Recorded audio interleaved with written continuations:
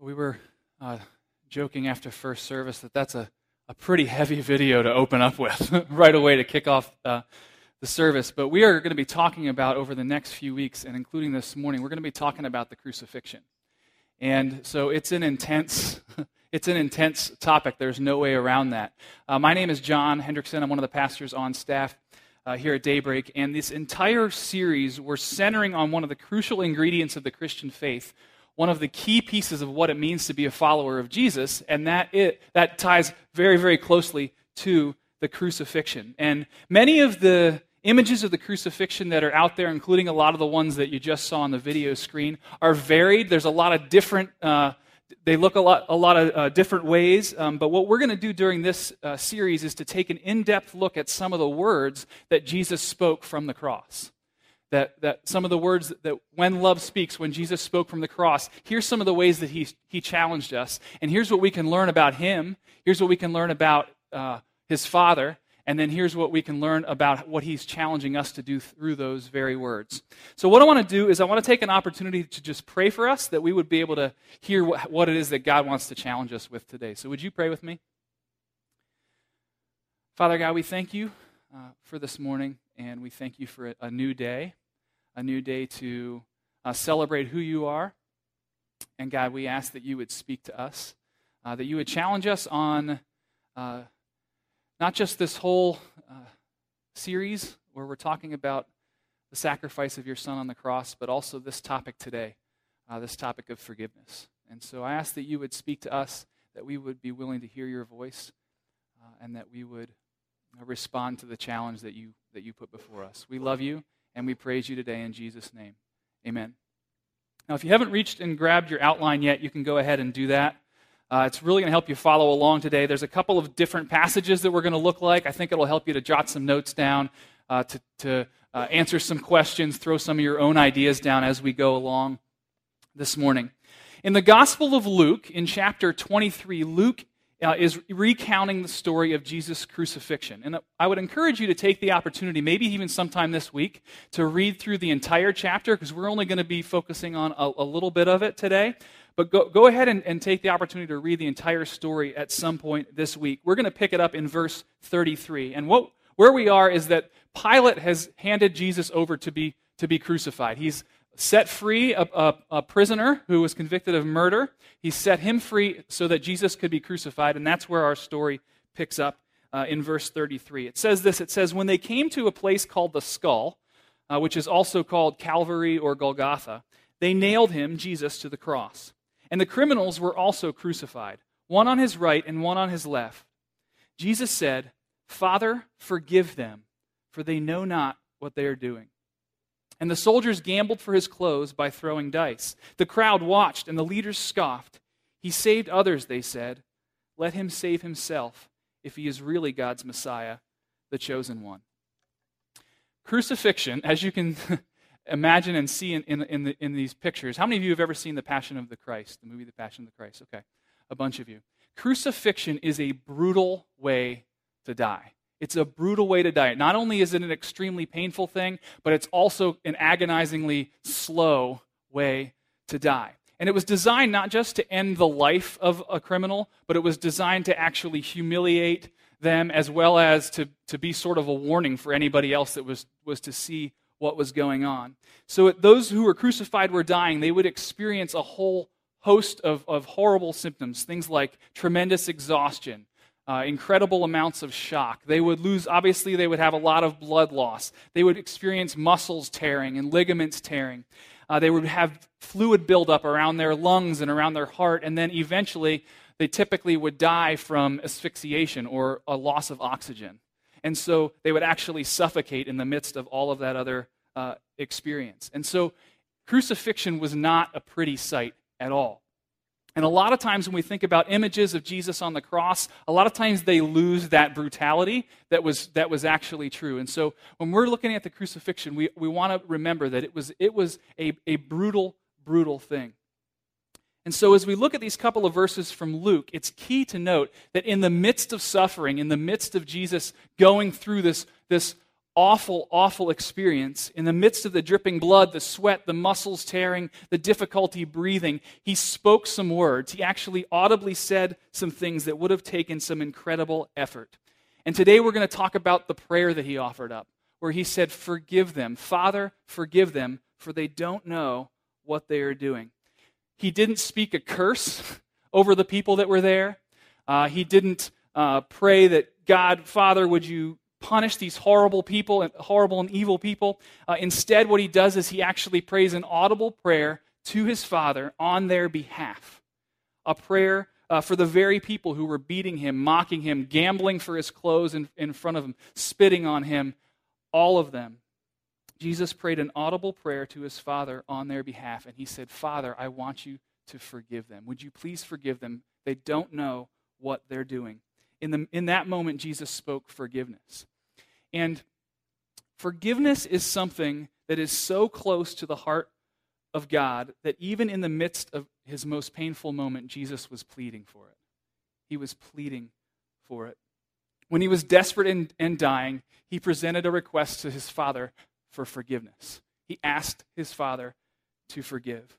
Now, I don't know whether you've been following Jesus for years, as long as you can remember, you've been someone that's been following Jesus, or whether maybe that's something that's more new to you, it's something you've just kind of started on this journey of pursuing him, or maybe you're not even sure that you're there yet. You're just kind of feeling things out. You're not sure if you're ready to follow him yet. If you want to understand what following him is all about, embracing forgiveness is a great place to start. The truth is this, and this is the truth that's written in your outline there that we're going to focus on, is that embracing forgiveness is a family value that stretches me. It stretches us, bringing heaven to earth. Embracing forgiveness is a family value that stretches me, bringing heaven to earth. And that's what we're going to talk about today. The first point in your outline is this, is that embracing forgiveness, number one, is a family value. It's a family value.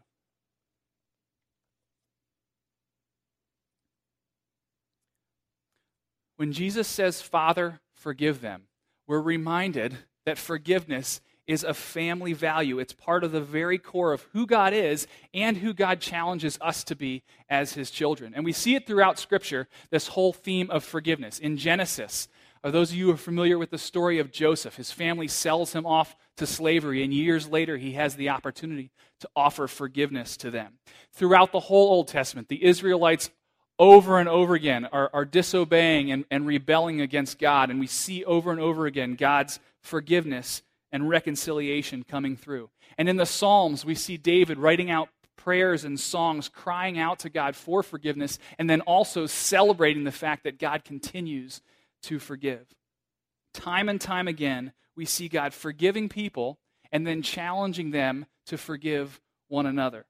Because by allowing God to forgive us and by forgiving one another, we have the opportunity to be who we were originally created to be, which is people who were created, who bear God's image, were created in his image, and then reflect his image to one another. And so when we come to the life of Jesus, not only does he display forgiveness in his actions, but he also has a lot of discussions about it as a family value. He talks a lot about it with his disciples. And one time in particular, he was discussing it with his followers, and they were talking about conflict. How many of you have had conflict in the last, let's go with 10 minutes. No, a couple, okay. All of us, right? We all have conflict all the time. If you have any sort of relationships with anybody, you're going to experience some type of conflict. And so Jesus was talking about, in Matthew chapter 18, is talking with people about how do you handle this? What happens when you're experiencing conflict with one another? And we're not going to be able to go through the whole chapter, but it's a really cool chapter to check out. You should do that on your own sometime. But conflict and forgiveness, those two things go hand in hand, right? Like they have to, right? You wouldn't have forgiveness unless there was some kind of conflict there. And so it's important to note that Jesus was talking about conflict when the subject of forgiveness came up. So they're having a discussion. Jesus is having a discussion with his disciples about this family value of forgiveness. When Peter comes out and he asks Jesus the question that everybody else, all the other disciples, were kind of already wondering, but Peter sort of was the one that had the guts to ask the question. And we pick this up in verse 21. This is Matthew chapter 18, verse 21. it says that Peter came to Jesus and asked, "Lord, how often should I forgive someone who sins against me? 7 times?" "No, not 7 times," Jesus replied, "but 70 times 7." So Peter wants to know, hey, Jesus, at what point are we off the hook on this whole forgiveness thing, right? Like he wants to know, where's this line drawn? What's the limit? Where can I kind of cut off the forgiveness thing with other people? We're talking about conflict, that kind of thing. What's the limit to this whole idea of conflict? And you can almost see Peter picturing in his mind like somebody in his life that just drives him nuts, right? Like he has this picture of this person, kind of like the person you're picturing right now, right, in your mind. Like he has this picture of this person that there's just so much conflict there, and he wants to know, okay, Jesus, like I want to follow you. I'm really interested in that kind of thing, but I want to know, like, where do I draw the line here? Like at what point can I kind of stop forgiving them? How about 7 times? Is that good enough? If I forgive them 7 times, can I draw the line there and move on? Can I cut the forgiveness off there? And Jesus looks at him and says, nope. Nope. 7 times? 7 times is not enough. In my family, Jesus says, forgiveness has a lot more value than that. It's a much higher family value than that. And so he throws it back at Peter and he says, not 7 times, but 70 times 7 times. And you can see Peter kind of trying, I don't know how good he was at math, but you can almost see him like trying to add those numbers up in his head, like, okay, or anybody got the number? 490. Okay, yeah.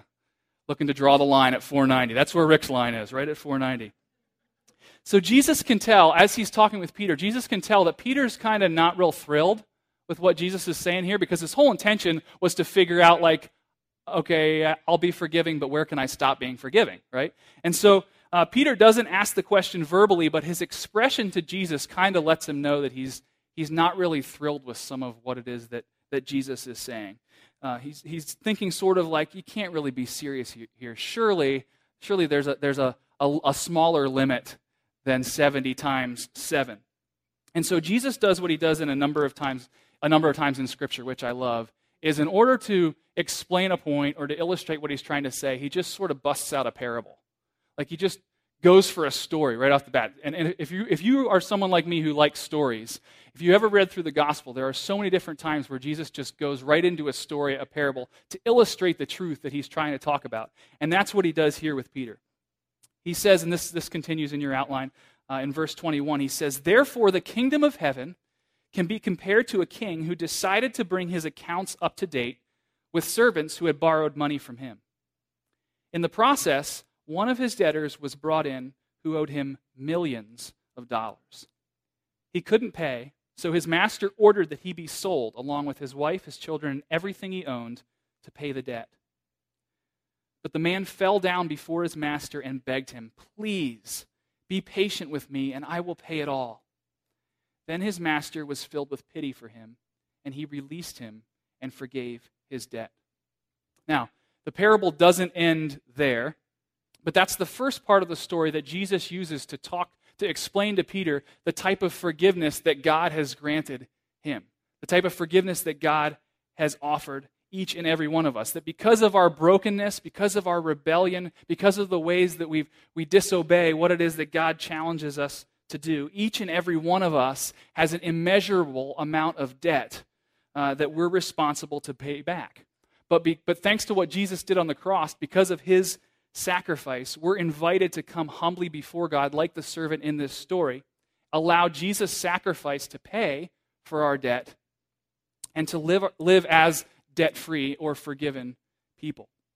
Forgiveness is a family value, and it's something that's part of the very character of our Creator. And it's important as we follow Christ and as you hear this story of Jesus over and over and over again, it's important that we remember that forgiveness is a family value.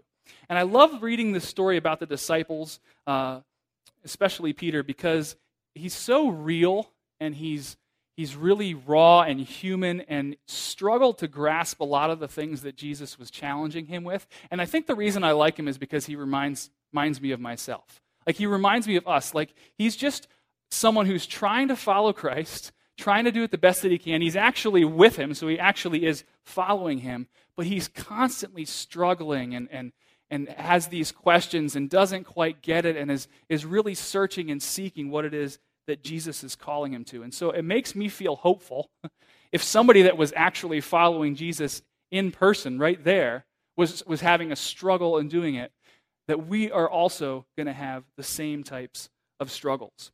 So Peter had been following Jesus for quite a while, and just like him, or just like Peter, it's important that we understand that God is someone that we owe an immense amount of personal debt to. That's something that we have to remember over and over again, that there is an immeasurable amount of debt that we owe God, but because of what Jesus did on the cross, we have the opportunity to be forgiven. In Ephesians chapter 1, the Apostle Paul reminded the followers of Christ of this truth when he said this. He said, in him, in Jesus, we have redemption through his blood. Would you underline that, through his blood? We have redemption through his blood, the forgiveness of sins in accordance with the riches of God's grace. And that statement, through his blood, really ties back to this whole entire series, and it points back to Jesus' death on the cross, that you and I are redeemed through the blood of Jesus, that our debt is paid by his crucifixion, that we have forgiveness because of the sacrifice that he made on the cross. In him we have redemption through his blood, the forgiveness of sins in accordance with the riches of God's grace. Forgiveness is so much of a family value. It's so much of a part of who God is that Jesus actually chose to pave the way for it to be possible. In order for forgiveness to take place, great sacrifice is required. For the king in the story, in order for him to forgive, he had to lose millions. For you and I, in order to be forgiven, Jesus had to sacrifice himself on the cross. Forgiveness is a family value, and it comes at a great cost. Which brings me to the second point in your outline there, is that embracing forgiveness stretches me. Embracing forgiveness stretches me.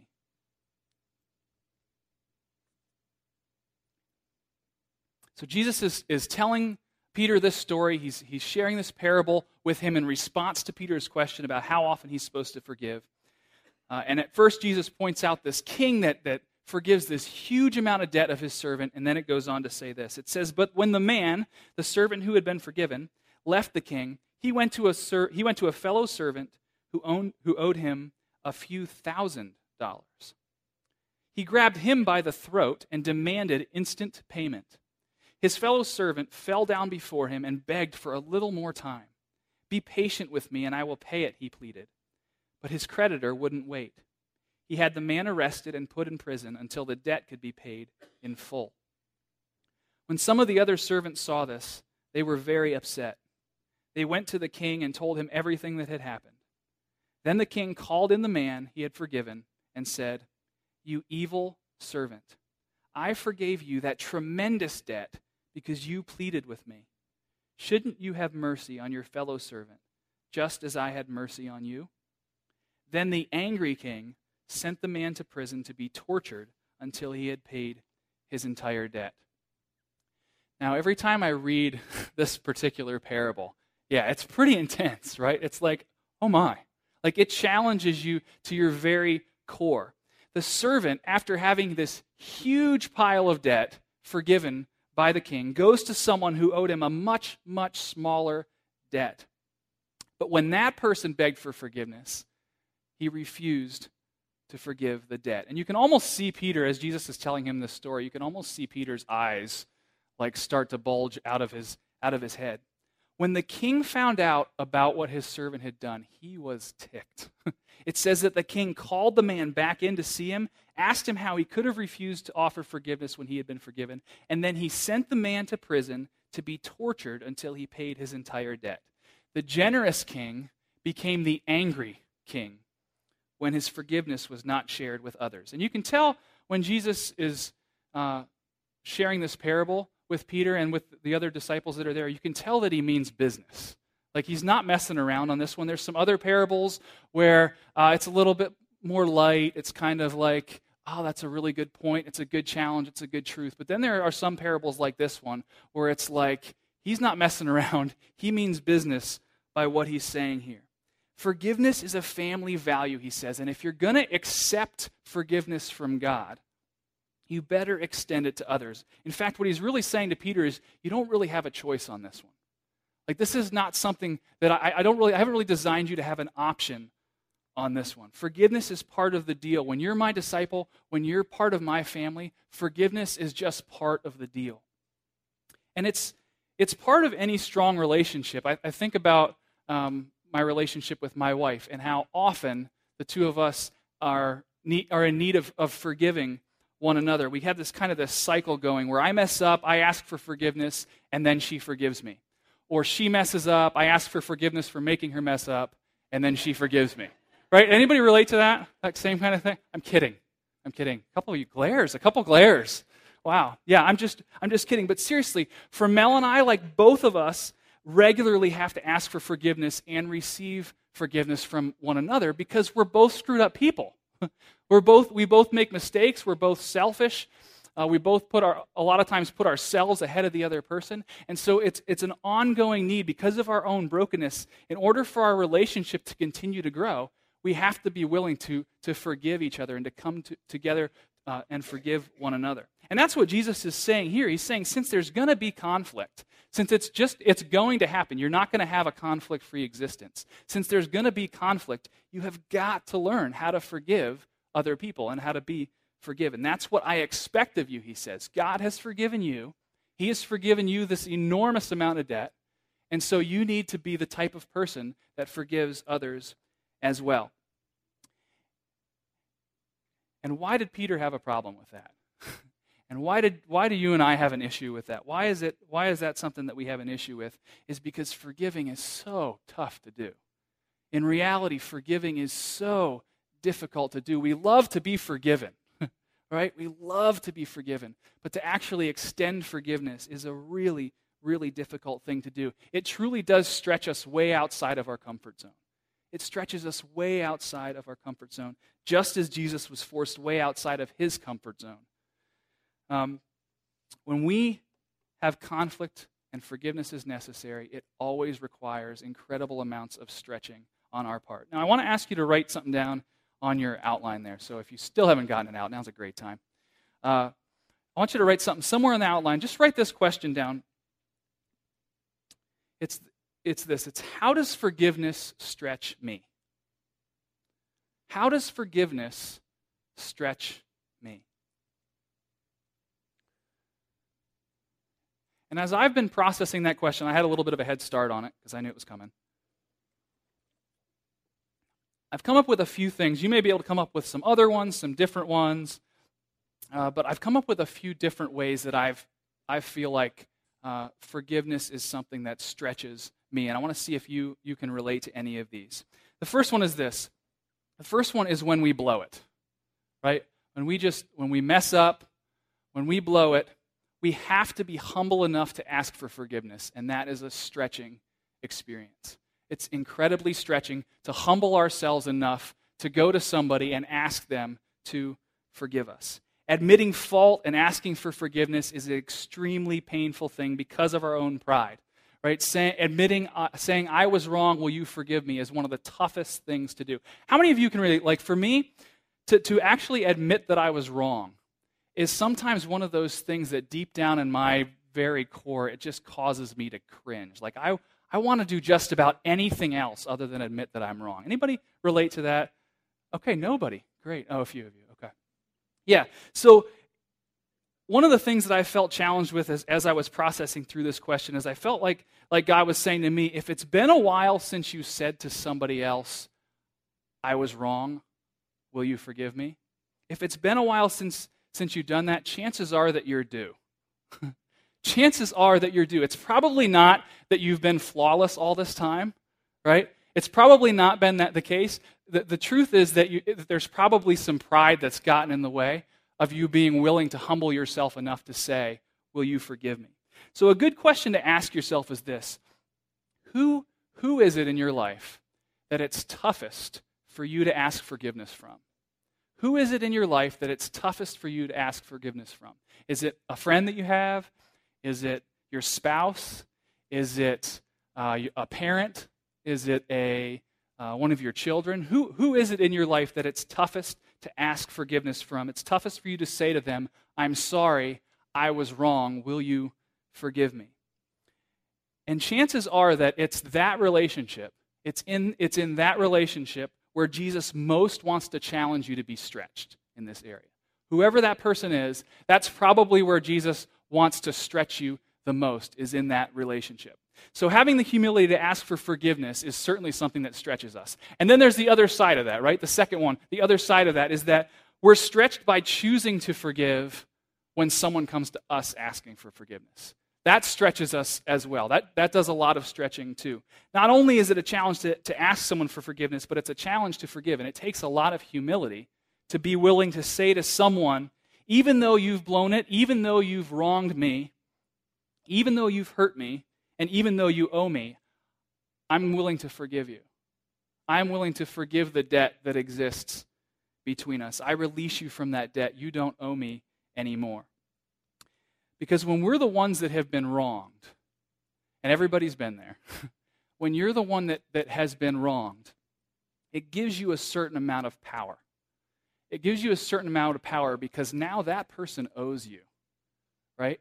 That person owes you, and so now you have a certain amount of power because they're indebted to you. And so when somebody asks you to forgive them, you have to choose, we have to choose, what do we do with that power that we have now? Do we put it in our back pocket until it sort of seems like the best time for us to go ahead and collect on whatever that thing was? Is that what we do with it? Do we hold it over their head for a while and constantly remind them of the way that they came up short about what they did? Or do we wait until the timing is just right and then look for a chance to get some payback for whatever it is that they owe us? But when we truly forgive one another, what we're doing is we're saying to that other person, you don't owe me anymore. You don't owe me any longer. So I want to have you ask yourself this question. Who is it that's toughest for you to forgive? Who is it that's toughest for you to forgive?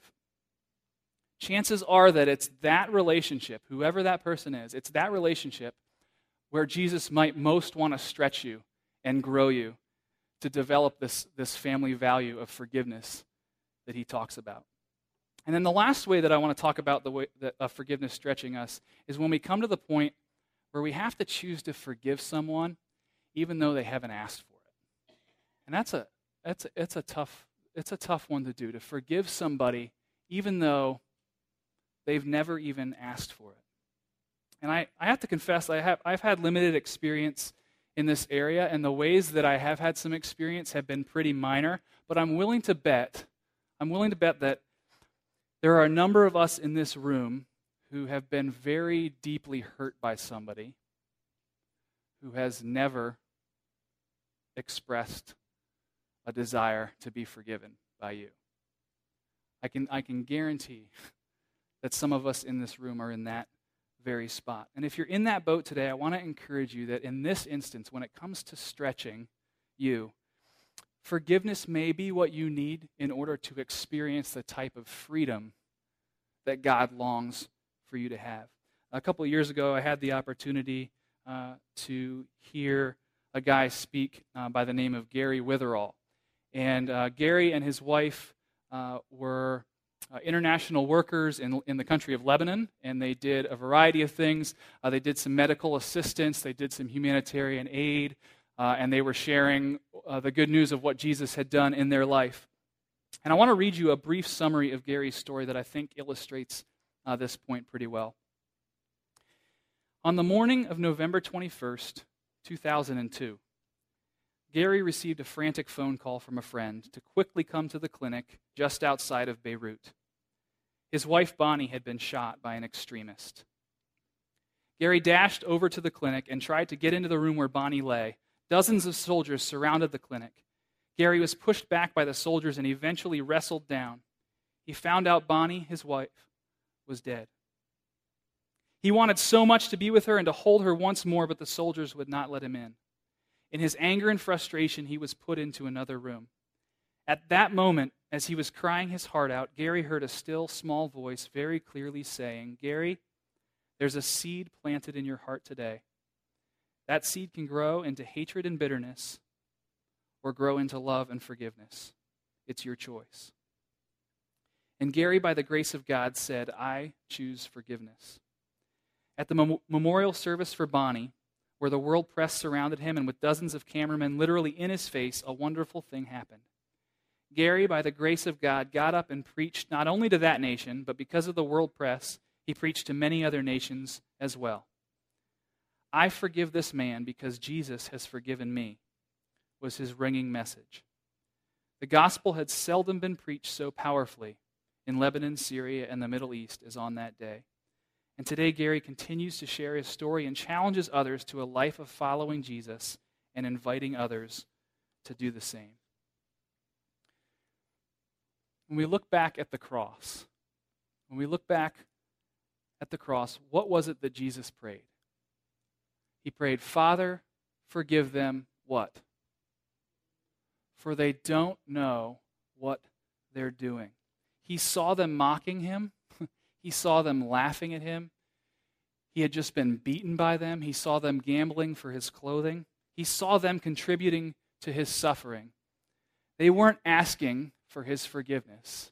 And yet in that moment, he asked his Father to forgive them.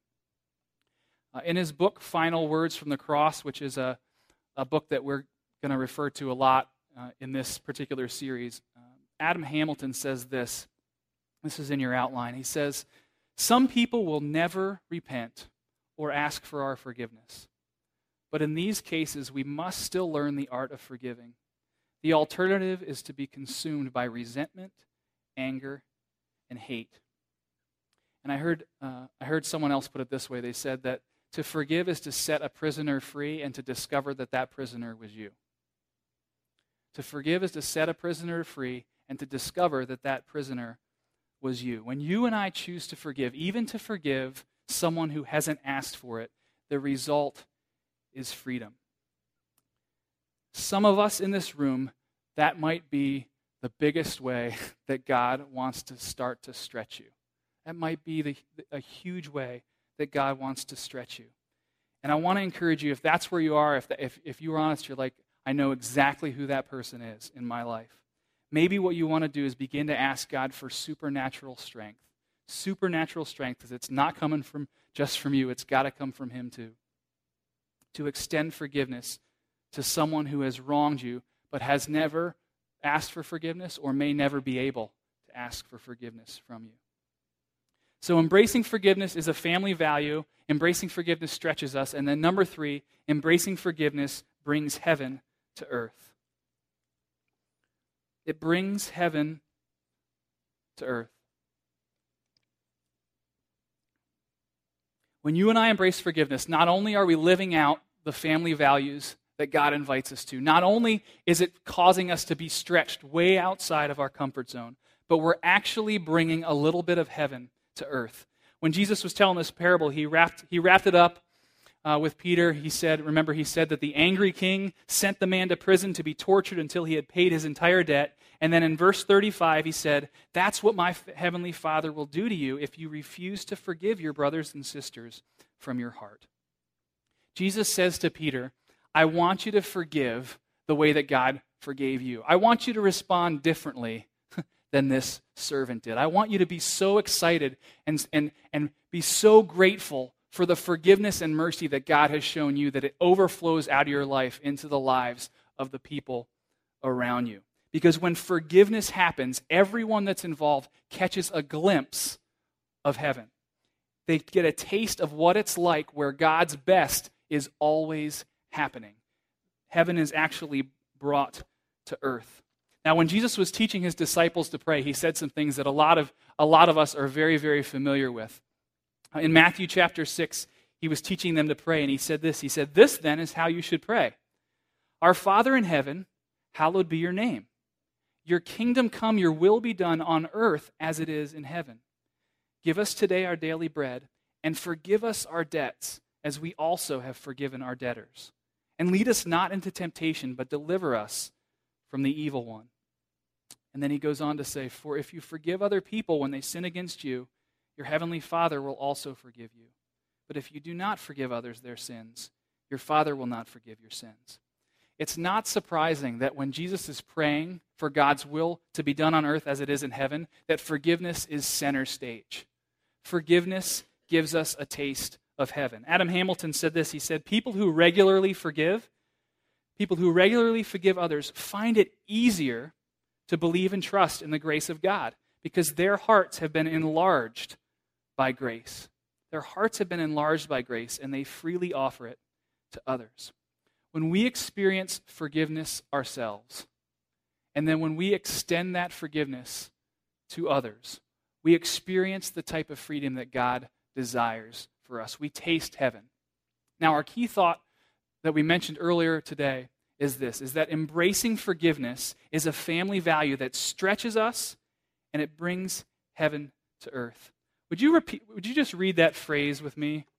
Embracing forgiveness is a family value that stretches me, bringing heaven to earth. What we want to do today, and you may have noticed the communion elements are set up at various places around the room, is we want to celebrate Jesus' sacrifice for us and embrace his challenge to forgive by taking communion with each other. Now, shortly before Jesus went to the cross, he had a meal with his disciples, and it's a meal that a lot of times gets referred to as the Last Supper. And at that meal, Jesus broke bread that represented his broken body. And then Scripture says in Matthew 26, it says, "Then he took a cup, and when he had given thanks, he gave it to them, saying, 'Drink from it, all of you. This is my blood of the covenant, which is poured out for many for what? For the forgiveness of sins.'" I want to invite you this morning to take communion. I want to invite you to take communion with us. And communion is a way that for thousands of years, followers of Jesus have come together to remember his sacrifice, to praise God for the forgiveness that he offers, and to recommit themselves to be the people who he's called them to be followers of Jesus. And if you're here today and you've never made a decision to follow Christ, that's just not something you've done yet. And if you're honest, you're not really ready to do that today. You're still kind of just checking things out. You're not sure you're ready to commit to that. That's totally fine. I want to let you know that you're welcome here at Daybreak. We're glad that you're here. Please don't feel any pressure to take communion today. You can just remain at your seat during this time. But if you're here this morning and you do want to remember what Jesus did for you, and you do want to commit yourself again to following him, maybe committing yourself for the first time, or maybe this is the 1,000th time that you commit yourself to following him, then as the worship team leads us in a song, I want to invite you to make your way, just walk on up to one of these stations, get the bread and get the cup, and then go ahead and head back to your seat, and then after the song's over, we'll all take the communion elements together. Let's pray.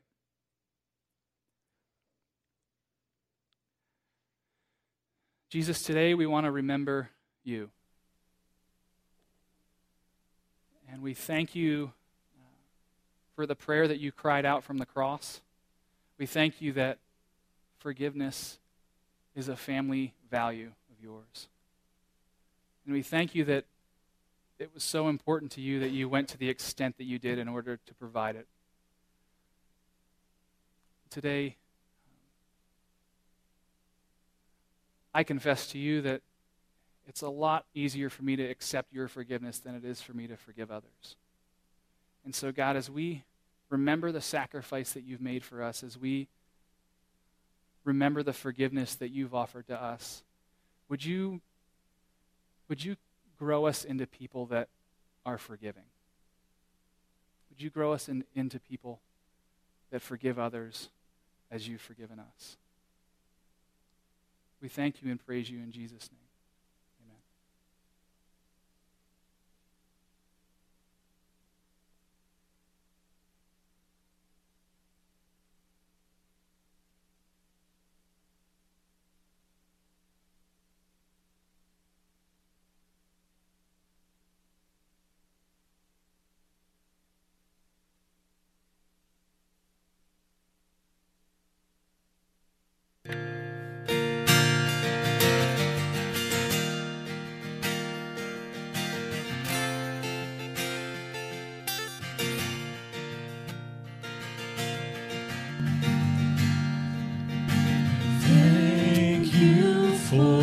way that you love us, how you love us.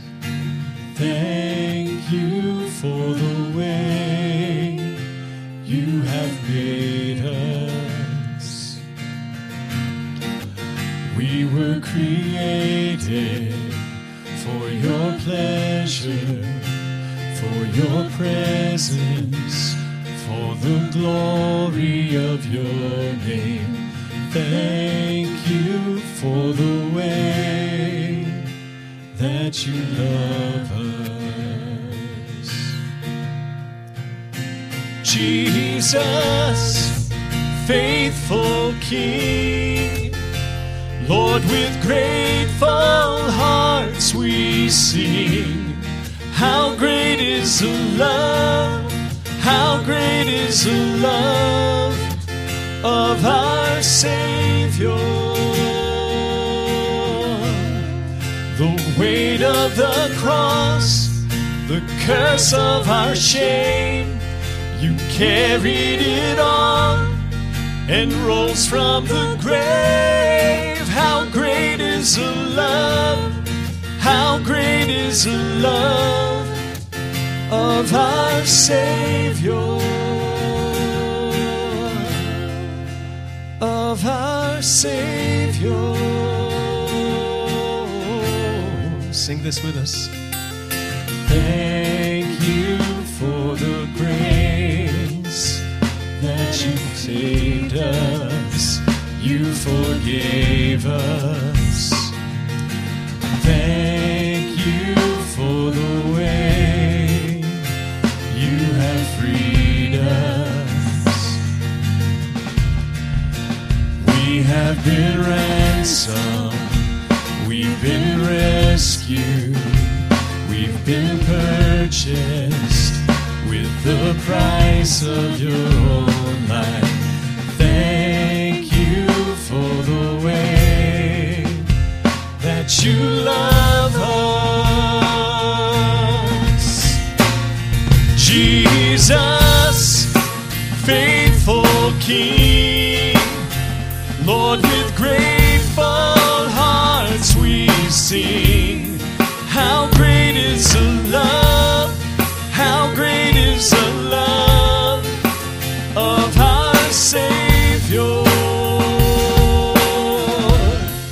The weight of the cross, the curse of our shame, you carried it all and rose from the grave.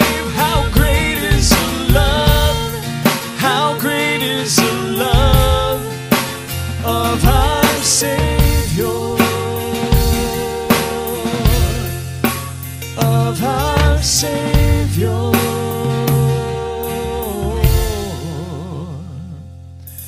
Thank you for the way that you love us, how you love us. Sing that with me.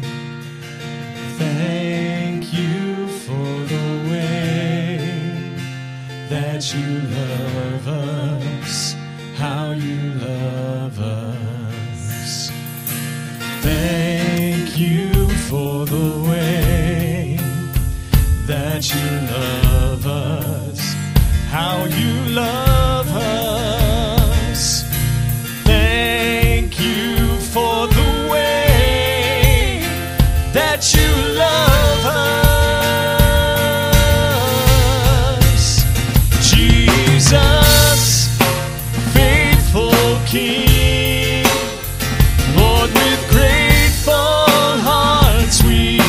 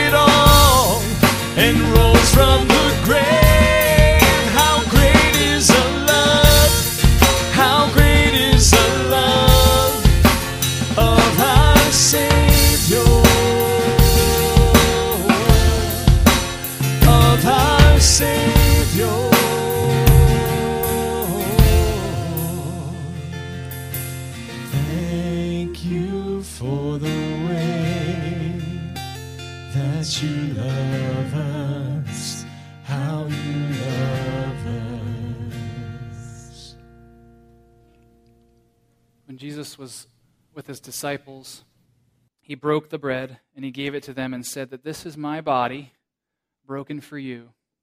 Let's go ahead and eat this together.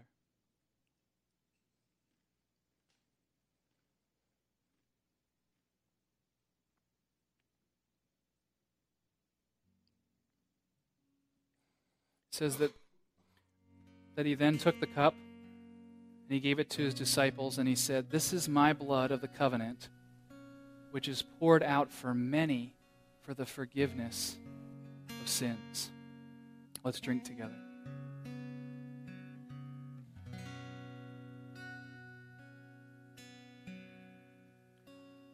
Jesus, we say thank you today for your sacrifice.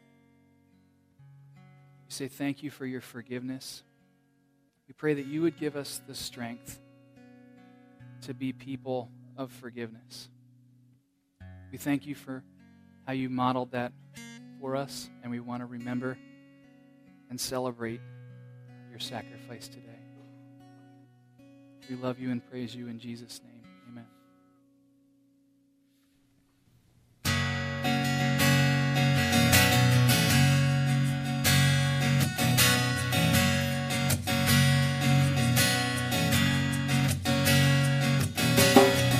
Your atoning sacrifice, giver of this life, hallelujah, you are Savior, beginning in the end, forgiver of my sin, by your mercy you have saved us. Jesus, you are stronger, more than any other. Hallelujah, what a Savior. Jesus, you are higher, my soul's deepest desire. Hallelujah, you are Savior. Just say, you are the shepherd king. You lead us by still waters. Hallelujah, you are Savior. You are my only hope. Your kindness is my friend, and in your presence you restore us. Jesus, you are stronger, more than any other.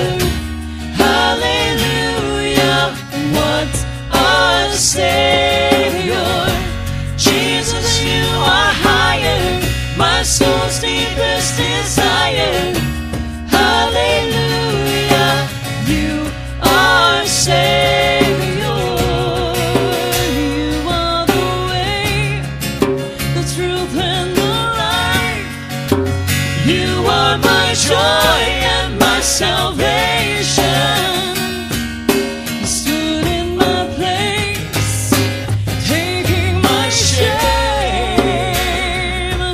upon your shoulders.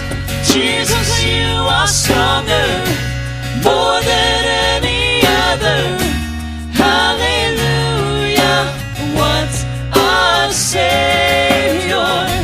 Jesus, you are higher, my soul's deepest desire. Hallelujah, you are Savior. You are Savior, and you are Savior.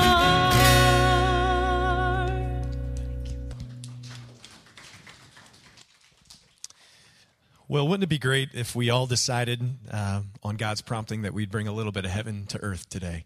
And maybe you're due to say, "I'm sorry. Will you forgive me?" to someone. Maybe what John said this morning is true of you. You can't even remember the last time you looked at someone and said, "I'm sorry. I was wrong. Will you forgive me?" And I like that. It's probably not that you've been perfect. It's probably that it's just been a while since you've humbled yourself and allowed God allowed yourself to experience the freedom that comes when we ask for forgiveness. There's also freedom that comes when we grant forgiveness as well, and maybe it's time that you need to say, I forgive you, you don't owe me anymore. And that we can find ourselves free, whether the person is asking for it or not. Maybe today you need to just allow God to speak to you as we respond to him today and say, I'm going to grant forgiveness to someone. So I would encourage you today in these next couple moments to take out your response card, and we're going to give you just a couple of minutes today before we sing a final song and wrap up to hear God's voice and to respond to him. And if you're new to Daybreak, we do this every week. We believe one of the most important parts of worship is when you sit and you hear God's voice and you say, God, how do you want me to respond? How do you want me to live differently because of your truth applied to my life today? And when you do that, then God continues the work of transformation that he's doing in you. And he continues to do the work of making you more like him. And that's really what coming here is all about. It's really what coming to worship and being part of God's family is all about. It's the transformation process of us becoming more like Christ. So let's take these next couple moments, and as God speaks to you, maybe you either want to write a reflection in some way, or maybe you want to write a request. You have a prayer request. Lord, would you please help me? Or would you pray for me this week as I attempt to allow God to do this work in and through me? Let's take these next couple moments, hear his voice, and respond to him.